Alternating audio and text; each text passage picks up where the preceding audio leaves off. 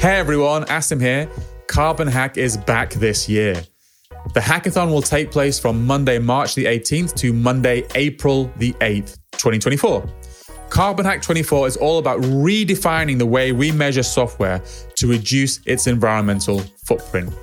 At the heart of this hackathon is Impact Framework, an open source tool that lets you compute and report the environmental impacts of software applications accurately. Here's the challenge. In small teams, participants will have the freedom to choose from a variety of prize categories. So how can you become part of Carbon Hack 24? It's as simple as signing up on our website at grnsft.org/hack/podcast.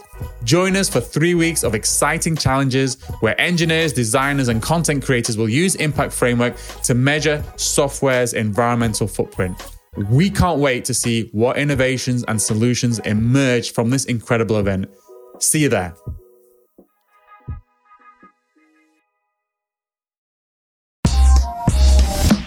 I'm talking to people in my family, in fact, who are like thinking, will I have a job in 2 years' time? Will I have a job in 3 years' time? And like, as historically we have ignored in the just transition, the other side have created a lot of very unpleasant noises, which has forced us to deal with that. I think the same thing's going to happen here. I think there's going to be a lot of noises, and I would love for people to start really talking about how do we make that transition fairer. Hello, and welcome to Environment Variables, brought to you by the Green Software Foundation. In each episode, we discuss the latest news and events surrounding green software. On our show, you can expect candid conversations with top experts in their field who have a passion for how to reduce the greenhouse gas emissions of software. I'm your host, Chris Adams. Welcome to another episode of The Week in Green Software, where we bring you the latest news and updates from the world of sustainable software development. I'm your host, Chris Adams of the Green Web Foundation. And in this episode, we have some interesting news about how thirsty AI chatbots really are. And we uncover the hidden costs of generative AI. And finally, we share some opportunities for development from the world of green software. Before we dive in, though, let me introduce my guests and colleagues for this episode. Today, we have Sarah. Hi, glad to be back and in this format as well. So my name is Sarah Bergman. I'm a software engineer at Microsoft. I also work with the Standards Working Group here in the Green Software Foundation. I'm doing some conference speaking. I'm actually speaking at a conference later this year on this topic in particular. So very near and dear to my heart. Cool. Thank you, Sarah. And Asim. Hi, I'm Asim Hussain. I am the Executive Director and Chairperson of the Green Software Foundation. And I also am the Director of Green Software at Intel. Excited to be here. Am I supposed to say an anecdote? This is when you normally talk about mushrooms, Asim. This is when I normally talk about mushrooms. I actually bought a robot lawnmower yesterday and it's currently mowing my lawn. So that's a weird anecdote, but anyway. That is quite a special anecdote. I don't quite know where to go from there, so I'm just going to park it and then maybe the... Let's cut it out, because it's that shitty robot. It's a really shitty robot that every few minutes I'm going outside and pulling out of a ditch. But anyway. Okay. And if you're new to me, my name is Chris Adams. I am the Executive Director of the Green Web Foundation, where we are working towards an entirely fossil-free internet by 2030. So before we dive in, there's a reminder. Everything we talk about on this show will be shared as links in the show notes that are published. So if something did catch your interest, please do follow the link to the podcast.greensoftware.foundation link, and you'll see all the links that we do actually have, plus some extra commentary. Let's begin with our roundup of the news then. So this is the first story from the Evening Standard, actually. AI chatbots guzzle enormous amounts of water, study finds. So we're starting this episode off with some news from a mainstream news source, the Evening Standard in London in the UK. It's actually covering a report from the University of Colorado Riverside and the University of Texas Arlington, where some researchers are working to estimate the water consumption figure for AI chat models such as Google Bard and ChatGPT. the water consumption required to train advanced AI models, such as Google Bard and ChatGPT, is potentially staggering, with training GPT and Microsoft's data centers requiring something in the region of 700,000 litres of clear fresh water, according to a paper from these two universities. The operation used supercomputers with 10,000 graphics cards and over 285,000 cores. And this study calls for AI model developers and data center operators to be a bit more transparent about the water usage, as well as suggesting some steps that people can actually do to make better use or incentivize people to use chatbots during cooler, more water efficient hours. I think in the parlance of a data center world, the consumption of water in data is, no one was surprised. No one in the data center space went, oh, water.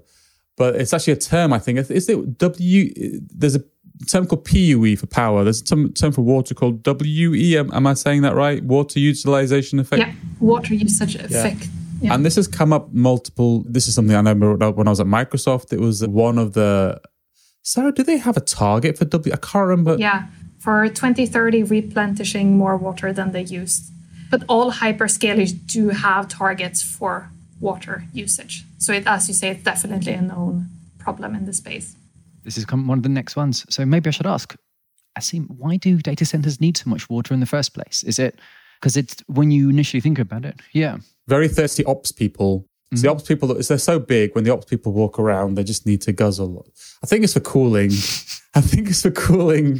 Just cooling servers. When you actually look at kind of compute, the challenge of compute is the challenge of cooling, and trying to get the maximum from efficiency as possible is all about kind of cooling chips.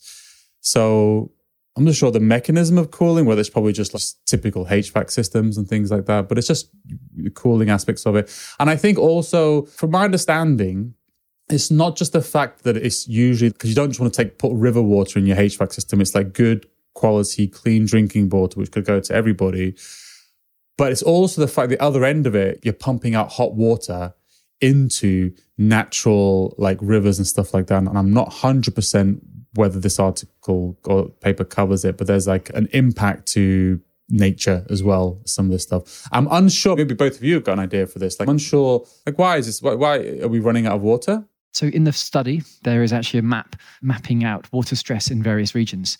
And you'll often see overlaps between areas with water stress and data centers, typically because data centers as critical infrastructure get the first bite of the cherry, as it were, just like with power. Last week, Erin Booth was talking specifically about this, how when you are considered critical infrastructure, essentially priority goes to storing data about people rather than the people. That was the phrase he used, which was quite memorable. I think this is a fascinating topic, first and foremost. And also, what you can use for cooling is essentially air cooling. So you can like pump in cool air into your data center and use that as a cooling. That works great in some parts of the world for the majority of the year. So where I live in the Nordic, this is great. This works great. Other places like Arizona, who has a lot of solar power, it does not work so great. Arizona is also water stressed. So you get these multiple climate factors on top of each other, which becomes a problem. And the second part, which makes water very interesting, is that it's so incredibly localized. If we think about our energy grid, that is also localized, but we can send electrons way further with way less waste or loss compared to water. We don't have the infrastructure today to send water with vast amount of stretches of land. We have very localized production of water. There is like even some places in the world where you look at, there are some islands around here in the Nordics, they have like incredible amounts of water facilities because it's just not centralized, and because there hasn't been a point, or they don't have a large body of water for which they could centralize, etc. So that makes it an even more localized issue and even more connected to the communities who live in the immediate vicinity of the data center. Okay, so this is one of the issues. It's the locality, not just actually the wider thing. There's also a link from David Mitten, who's a researcher in this field. And he's been one of the people contributing to a number of the Green Software Foundation projects. He's written a bit about how much water do data centers use. It's really worth looking into, because one of the immediate takeaways that you don't really see from this paper is, while we are talking about the water used by the data centers themselves, the majority of the water in most cases right now is actually coming from the energy sources, not necessarily the data center themselves. So you've got water being used to cool, say, the generation, like a big fat thermal station, like a coal-fired power station or a nuclear station. So there's a chunk of the water usage there. Then there's the more localized water usage in the data center itself, where it's pulling it out of, say, an aquifer or like subsurface store of water. So there's two places to look at. And this is another one of the levers you might actually have. There are tools, as Sarah mentioned, about different kinds of cooling, like adiabatic cooling, which use ideas from almost hundreds and hundreds of years old, as well as actually the effect at the generation part. And this is where moving away from burning fossil fuels, I'm going to keep bringing that in, is a way to reduce the water impact. The paper here actually talks a little bit about having metrics so that you might get an idea of the embedded water in a model, just the same way you might have the embedded carbon in a model, for example. So it's worth a look, and we'll share a link to the underlying paper as well as the original Evening Standard piece that was shared. Sarah, I spoke a little bit about adiabatic, but you've shared a couple of links which look interesting as well here about the different kinds of cooling available in the world of data centers, which is not really my specialization. I won't say it's my specialization either, but I think it's been some interesting conversations. So this has been a known problem for a long time, which means there have been a lot of people thinking actively about this, which is always a great thing to be in, or a great situation to be in. And one of the things that have been experimentally used by several hyperscaler providers is what's called two-phase cooling, which is basically where you use a type of liquid. It's a chemical, not water-based. And then you use this to cool your server racks. It looks wild, but it's apparently very effective. But as of February this year, the European, let's see if I can find the full name for that, ECHA. Yeah, European Chemical Agency. There's no H there. Where's the H? Where's the chemical, maybe? Oh, chemical. Yeah. This is how you know we're not chemists, in case you tuned into the podcast wondering our profession. Yeah, but I think also the American EPA, they both ruled or have concerns about the type of liquid that was used for this cooling, because it's what's called a forever chemical, which we have seen in other areas is not great on the environment and the people who inhabit it. But because of that, 3M basically stopped producing these PFAS type of substances which were used for cooling. And now people are saying that will likely slow down the process of innovation of this two-phase cooling. So what I understand about forever chemicals is that these are chemicals that once they're in our bio circle, they'll go into the oceans and the animals will eat them, and then we'll eat them, and then we'll pee, and then go in the ocean, and we'll carry on going and going. And so all we're eating is like the sludge of chemical, and they're quite damaging. That's very scary as for forever chemicals. These are things in like non-stick frying pans. So every single one of us, we have a little bit of a non-stick frying pan inside us forever now. Thanks, guys. Well, looking at my non-stick frying pan, probably a lot of non-stick frying pan is inside me right now. Yes. So Sarah, one thing I've never really studied. One of the questions I've always thought about liquid cooling, because I've seen the videos, they look really cool when you've got like a server and it looks like it's boiling water and inside, but it's not. It's this special oil and chemical. The reason you put servers inside these liquid cooling things is so that you can put more electricity into the server and get more power out of it. So it will make the cooling more efficient. Maybe I'm talking about Jevons paradox type thing, but it'll actually mean there's greater amount of electricity going in. But I suppose maybe the trade-off is overall better. Yeah, these are typically used. You'll see liquid cooling and liquid immersion cooling in particular is simply because liquids are much, much more efficient at moving heat than air, right? So this is a really good way to get the heat you don't want somewhere else. And that's a tool that's been used in many cases. However, it's often quite expensive up front. A lot of us will usually default to be using air cooling in a lot of places. But yes, as the power density in racks increases, then people are reaching for more kinds of cooling. Just like how cars used to be air-cooled and now increasingly are water-cooled, you have the same thing happening with increasingly industrial servers. So yeah, this is something that we could definitely talk about. And it's definitely one of the mechanisms that people do use to move some of the heat around. But once you've got that heat, you still need to figure out where it's going to go and what you're going to do with it. So just so I'm clear, so with immersion cooling right now, it would allow us to use less water because fundamentally it's more of an efficient mechanism of extracting heat. And so right now it would allow us to reduce the water, but we'll just be back at the same problem in the near future anyway as the power density increases. Possibly. I'm not sure. But it should also clarify that there are two kinds of liquid cooling. So we have the two-phase one, which is the forever chemical, and then there is the one-phase one, which uses a water-based or an oil-based. What? And it's, as I understood it, less effective, but it potentially still uses less water. But yeah, it's always a scale problem, right? Because our industry grows and grows. So as we come up with solutions, we outgrow the solutions as well. Yeah, we're in a constant race to increase efficiency faster than consumption increases. Yeah. Outrun Jevons paradox, as it were. Outrunning Jevons paradox is our challenge. Yeah. Okay. And for those who are not initiated, Jevons paradox is this notion that as things become more efficient, the absolute use tends to increase. This was first noticed when William Stanley Jevons, in hundreds of years ago, noticed that making steam engines led to an increase in the use of coal that was being burned because people end up using them in lots of new places. Just the same way that making cloud can be more efficient. But if it makes more people use cloud, then we still have an increase in absolute usage. So this is one of the things that we are currently wrestling with as an industry, basically.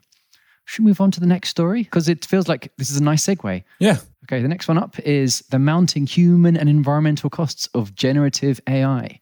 This is from Sasha Lucioni, one of the researchers at Hugging Face, but I believe also was working at MILA, Montreal Institute for, and I think she's a colleague of, or was a former colleague of Abhishek, one of the people working in the Green Software Foundation Standards Working Group, actually. So this one here is a story from Ars Technica. And over the last few months, the field of AI has been growing quite rapidly, as we know. And we see all these new waves of new models being used, like DALL-E, which is specifically for generating images, or GPT-4, which is, you may be familiar with if you've heard of the term ChatGPT. Every week brings a new promise of new and exciting models. But it's easy to get swept up in the waves of hype. And these shiny capabilities come at a real cost to society and planet. So this piece basically outlines some of the key areas that we need to be aware of. And one of them is actually the environmental toll of mining rare minerals to actually create the GPUs in the first place. And there's also a bunch here about the training costs increasing over time, how these have been growing larger and larger. And I think the figures we were looking at was actually the economic accessibility of this. So the training cost of GPT-3 is listed at around $5 million, 175 billion parameters, which basically restricts who gets to create these models in the first place. That's the idea behind this. And this also talks a little bit about the climate emissions as well, citing a study from Professor Emma Struble, talking about the environmental emissions from an earlier model called BERT, B-E-R-T, which had a figure of around 280 tons of emissions dedicated to the training of this one here. There's also talking about some of the other larger models and how they're growing over time. So these figures, I think this one refers to things like GPT. The estimated figures would have been, if depending on what the energy source would have been, they were looking at around, assuming you're running this on coal and natural gas, like one of the typical things on the grid, the figures for the actual emissions associated with training are in the region of 500 metric tons of carbon emissions, which is what they've listed here. Yeah, I just think there's a lot of stuff being said about AI. There's a lot of noise. There's a lot of noise about this. And I see a lot of people trying to play down the impacts of AI, both, I'm just going to talk from the sustainability perspective. I think the societal perspectives, which I would be happy to talk for hours on end about. But like, for instance, here, it was just mentioned that just the cost of training GPT-3 was 4.6 million. That's one training run. How many times have people actually trained that? You tweak it, you run it again. That doesn't cover inference. And this is also GPT-3, which I believe is an order of magnitude less complicated than GPT-4, which is an order of magnitude less complicated than GPT-5. And when you actually look at the way, like the business value of AI models, the emergent properties are coming through vastly more compute and vastly more data. This is just an indication of where we are right now. The future is like this non-linear curve upwards of even more and more. So I think that's the thing to think about. And that some of the things people have said to me have been around the lines of, even though it's this big, it's not as big as the airline industry. It's not as big as other things. Whereas my answer to that is actually one of the reasons why we pay so much attention to the software space is so few of us, like a 2, 3, 4%, but there's this relatively small number of people.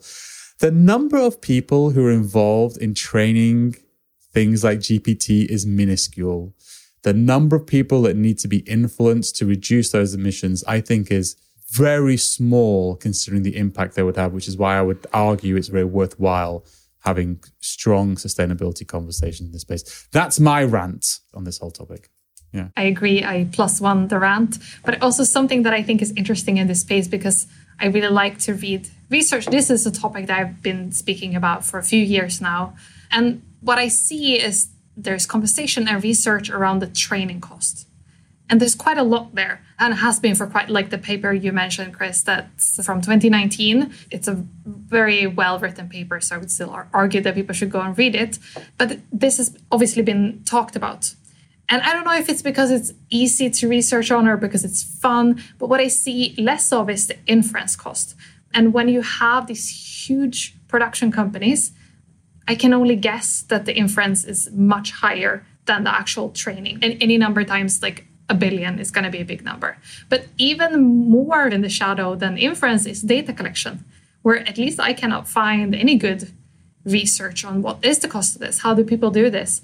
And when we have these larger and larger models, well, we need larger and larger data set to feed them. And how do we gather this data and where does it come from? And I don't know, maybe we're awesome at reusing data sets here. I don't really know, but without research, it's hard to say. So if someone's listening, have a great article, please send it my way. I'd be curious to read it. So we'll speak on the labour part for a second, because that's definitely one of the things that was highlighted in this essay. But Sarah, you mentioned something quite interesting about where the data is coming from, because there's actually a really interesting scenario that came up literally just this month. If you are using ChatGPT, try typing in the name Brian Hood. Ask, who is Brian Hood? Into ChatGPT right now. Tell me if you get something back. Who is? Wait. Brian Hood. So Brian Hood. It's taken me a long time. I think mayor? Yep. Okay. An Australian mayor prepares the world's first defamation case against ChatGPT. Is that what it is? Yeah, this is exactly it. Brilliant, yeah. So this is a story. Basically, this gentleman in Australia essentially started a lawsuit against ChatGPT because this gentleman was a whistleblower in a significant financial fiasco back in 2010. And for a long time, ChatGPT was basically listing him as the person who was the cause of this. So when you have models which can lie and not tell the right thing, you had this baked into the model. So if you would ask this, it would basically say this person it would switch this stuff around, because we know that ChatGPT can be a little bit not entirely truthy, basically, because it's very small autocomplete, not actually really intelligence. And this now brings up the question, how do you actually then retrain the entire model now to get this person out? You can't just remove the line in a database because the model will break. So there's now a whole set of new research onto retraining and relearning, because this person here has a pretty valid request of, hey, can you please not be defaming me inside this? There's a human right associated with this, specifically in Europe, for example. This are the kind of things that are currently we're wrestling with right now. Have to manage either the retraining of this or to allow a sense of redress and accountability when you are looking at this stuff. Sarah, you are the expert of the AI. Because we just read that it takes 4.6 million to retrain GPT-3. I presume it doesn't take 4.6 million to edit out this Australian mayor, but it wouldn't be the same as Google just de-indexing a page. No. I imagine it'd be significantly high, yeah. Yeah, because we have transparency into those systems, right? We don't really have transparency into what makes... Yeah, it's like a brain. You don't go in there and just remove a line. It's an interesting one to think about, though, right? Because if we don't have this... I think the essay does refer to some of these ideas. It presents this idea of a kind of AI iceberg is the kind of model that's shared inside this, with things like the benefits, generate really realistic images, do your homework for you, answer questions. And then there's all these other costs and things we need to think about, like the raising barrier to entry, the actual emissions, the tons of carbon emissions. If it's 50 tons of CO2 to remove someone's name from a 500-ton model, then that's quite an expensive refresh cycle when you're developing. If we ever worry about continuous integration, this feels like it's in a different league, for example, that we might need to be somewhat aware of. Or if you want to delete your data, if you go with a delete data request, how does it? That has to factor all the way through. And then the thing is, we've had Anne on. Me and Anne have spoken quite a few times about this idea that really these days it's about developer velocity. We have abstracted so many layers. One of the big paradigm shifts in computing was adding a level of programming abstraction onto hardware, which birthed an entire explosion of software being written and applications being built, because we just made it so much easier to build, arguably inefficient. We weren't focusing on efficiency. We were focusing on speed of developers and speed to getting stuff out to market. And I'm seeing more and more stuff in the generative AI space, which is a similar idea, which is it's not really about building efficient stuff. It's just about getting stuff out there as quickly as possible. What if you, instead of writing a really efficient API call, you just wrote a ChatGPT prompt as an API request, and it gave you 50,000 words, and you stripped 49,000 on the way because you needed one, but that was just the quickest way to get a solution. How many times have we built software like that? Have we seen software like that? That's, I think, the danger of the world that we're heading in, is because it's all just about that, getting a valuable thing out, and our world is about efficiency. Everything we talk about is about efficiency. So where's the efficiency in this? That's where I'm concerned at. Yeah, no, agree. And I think I called the AI a brain, and I already regret it because it is generative, right? It doesn't, it reads the world and then present it in a slightly different formats. I've seen people say, oh, AI has the same biases as us. And it's yeah, because we modeled it after ourselves. Yeah. At least for now, that's how it works. So that's another aspect I think is interesting. So this is one thing that we'll just touch on this and then move on to the next story. Have you folks been looking at the new stuff coming with, I think Databricks published Dolly, which was an open source LLM, and they've also created their first entirely open Creative Commons training data set. Specifically, they got a bunch of their own staff to work to create this data set where there's very clear provenance of where the data's coming in. So unlike with some tools where you don't know where the data's come from, there's a lot of visibility on this. And there's a chap, Simon Willison, he's been blogging all about how he's been able to run these things on his own local machines. But also there are people running these on Raspberry Pis now. They're not very fast, but this is the direction that things are moving to, where you see the open sourcing of this. Because right now, while OpenAI is, we don't actually know where the data is coming from, what data is being used for this, which has all kinds of interesting issues when, like we just mentioned here as well. It's not very open, is it? We said we were going to talk about that. There was also one other thing that was touched on here was this the idea of when you're building an LLM and you're creating this training data, there's also an issue of hidden labor inside this. There are people who are actually paid to be working on this. And I think the piece by Satya Lichoni refers to actually this Time article about essentially Kenyan gig workers being paid less than $2 an hour to essentially examine all the messages for OpenAI. And this is very similar to the kind of content moderation stuff that you see in lots of other places.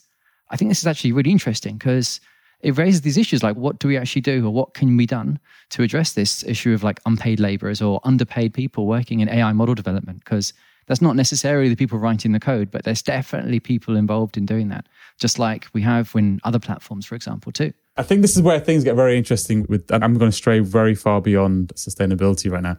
But we're talking about why are they getting paid so little? It's because it's unskilled labor, right? It's unskilled labor, and that's why you can get away with paying people $2 an hour. When the AIs are de-skilling the workforce anyway, right? So they're de-skilling the workforce. And I saw somebody post today, maybe the future of software developing is just prompting ChatGPT, which is an interesting idea. But I'm thinking, how much are you going to pay somebody to enter prompts into ChatGPT versus... As a prompt engineer. As a prompt engineer. Oh, right. So there's an issue of underpaid or very low paid labor involved in the AI model development that we don't really have really well addressed right now. And this is something that definitely needs to be addressed. There is actually one thing that may be worth looking at in other fields where you do see this, where you have the use of gig workers involved in this, like content moderation. There's lots of parallels to this kind of work where you have people who are considered outside of a firm who have to do this work. And typically what we've seen there is actually, honestly, workers organizing and talking about the conditions they need to be part of. There's a link to Foxglove, a UK law firm, who are doing some really interesting work specifically about representing the power and representing essentially people working in these kind of moderation or below the API kind of roles, because they are very clearly part of it. And depending on when you look at the cost structure for a particular, say, organization, like if you look at, say, Facebook, for example, Facebook might have made something in the region of over $100 billion of revenue last year. And this project, the actual moderation, which is one of the key parts, there is a single contract to a consulting firm for $500 million for that part there, which is less than 0.5% of the revenue is being dedicated to this part here. Right. And that's an issue about, okay, how are we representing these costs when we're creating this? And how do we actually make sure that there is a just and correct way to actually recognize this kind of labor, especially to address some of these issues, because it doesn't seem particularly fair to me right now to do this. And I think it's also interesting because this is not the first time in history this is happening, right? The machines have been taking jobs from humans since the Industrial Revolution. But we want it to be for good. We want the machines, whether that's a mechanical machine or a digital machine, to take away the dangerous, the boring, the damaging jobs, so that we as humans can focus on the fun, creative, positive things of labor. And here you have a paradox, right? Where this is potentially improving the working conditions of one group of people, but worsening it for another group of people. And how do you represent that? And how do we solve that? Yeah. There's a lot of parallels here, because we're talking about this in the energy transition as well. We talk about just transition. We're talking about if we want to move everybody over towards renewables, we have to think about the people that are in other industries, because one of the reasons, because they vote.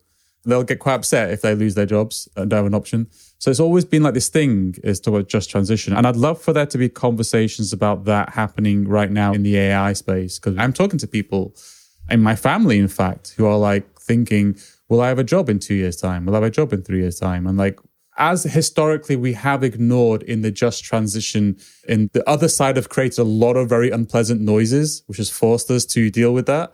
I think the same thing's going to happen here. I think there's going to be a lot of noises, and I would love for people to start really talking about how do we make that transition fairer. I think this is one that we need to dive into in a bit more detail in a future one. Mm-hmm. In the meantime, Foxglove is probably one organization that's doing some really interesting work in this field at the moment.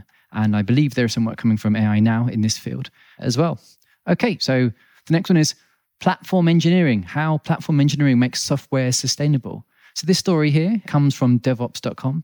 And the kind of thrust of this story is platform engineering seems to be essentially an idea of providing self-service tools for software teams themselves. So they are able to, say, spin up an application or spin up a database, or ideally in our kind of green software world, spin up a cluster that turns itself off at the end of the day. Because we do know that one of the big issues we have is that people just leave things on because it's easier in terms of people's time to leave loads of things running rather than turning them off. So this is the idea that by incorporating tools like KubeGreen or some of the metrics tools I think Spotify have been doing, you can essentially set some more sustainable defaults for teams rather than relying on them to remember to do all this stuff themselves.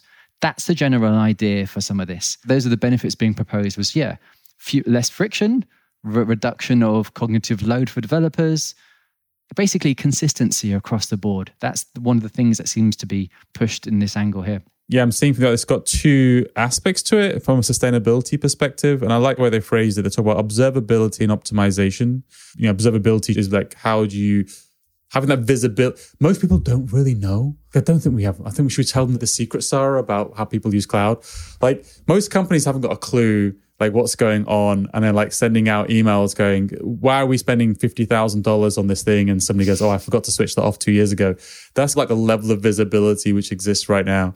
And so like any kind of like surfacing of that observability. When I was at Microsoft, I got that email like every 2 weeks. We hired someone just to email everybody to tell them to switch things off because it was costing so much money to keep it running. And actually at QCon London last month, Holly Cummins from Red Hat, she actually had a whole talk on cloud zombies, and she told a lot of these funny stories. So if you had a chance to catch that, she covered a lot of it. Because it's harder even with on-prem, because then you might have a physical server that you don't even know where it's located in your buildings, because you run a university and you have lots of buildings or whatever. And I have definitely remember, this is a long time ago, and it was not Microsoft. So before everybody thinks I'm saying a Microsoft story, I remember us doing audits and then discovering machines that we just completely forgot about. Completely and utterly forgot about whole machines. So the company was making so much money that they didn't have to care, or they didn't realize that it was just... You can look through my LinkedIn and probably guess.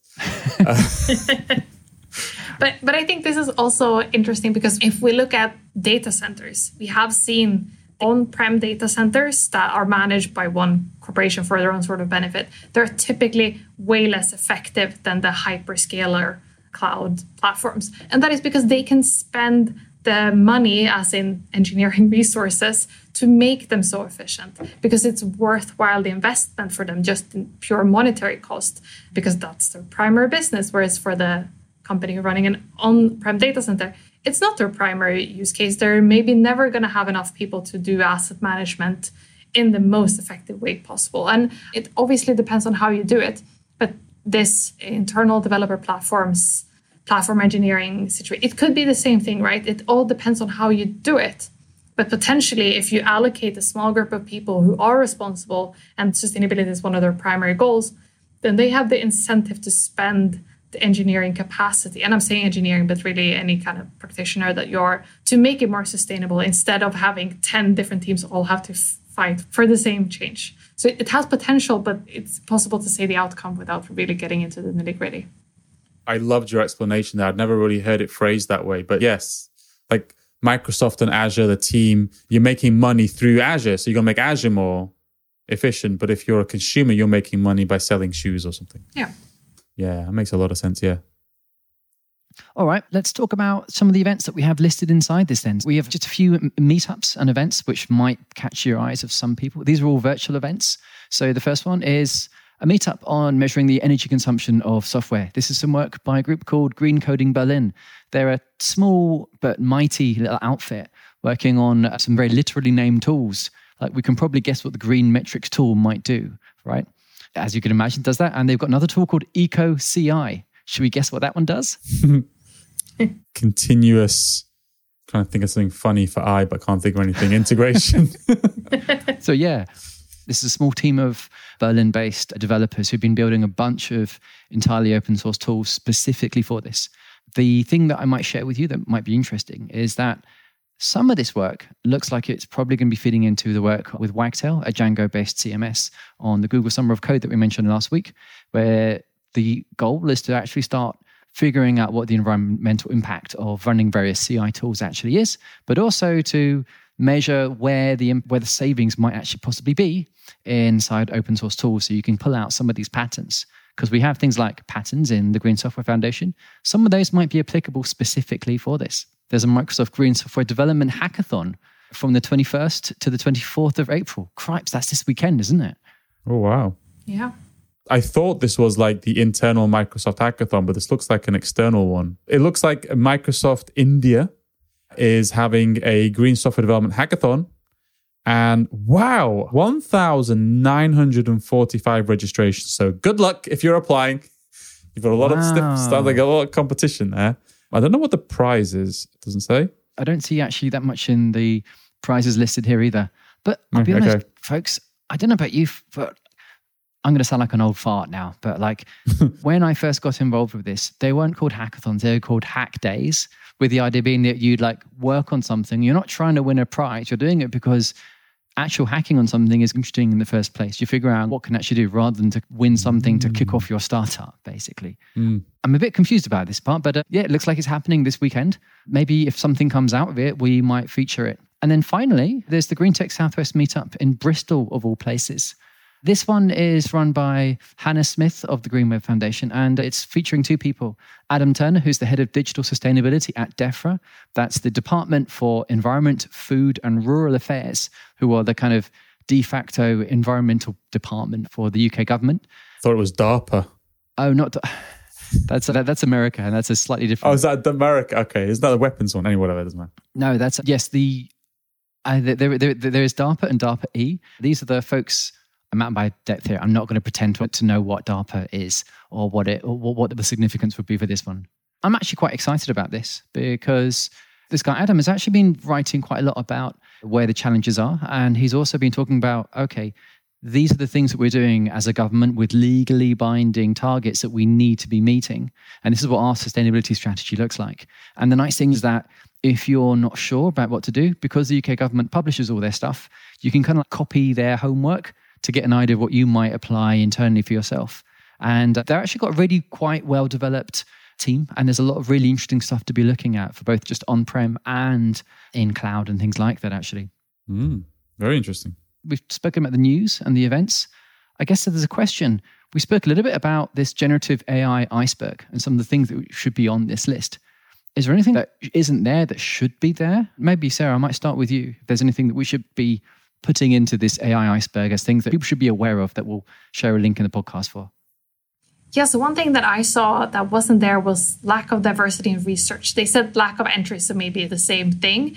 But I think with the increasing cost, if really only the really large universities or the really big corporation can participate in this sort of bleeding edge AI research, we're missing out on amazing research for people who probably have great ideas and could do this incredibly well, but simply don't have the monetary resources. That's a really good point to mention here, because when you see a lot of these papers, they tend not to be coming from that many different places so far.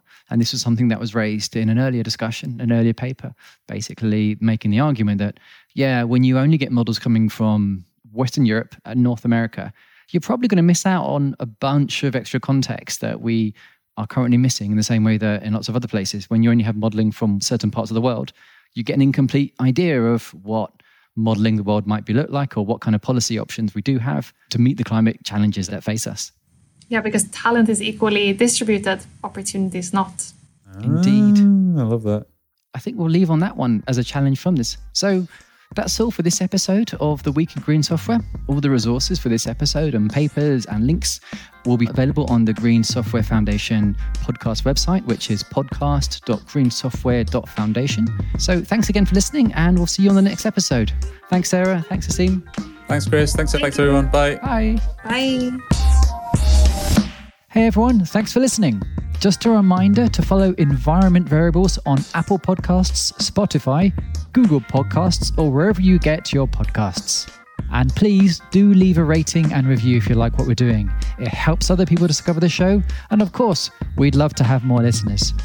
To find out more about the Green Software Foundation, please visit greensoftware.foundation. That's greensoftware.foundation in any browser. Thanks again, and see you in the next episode.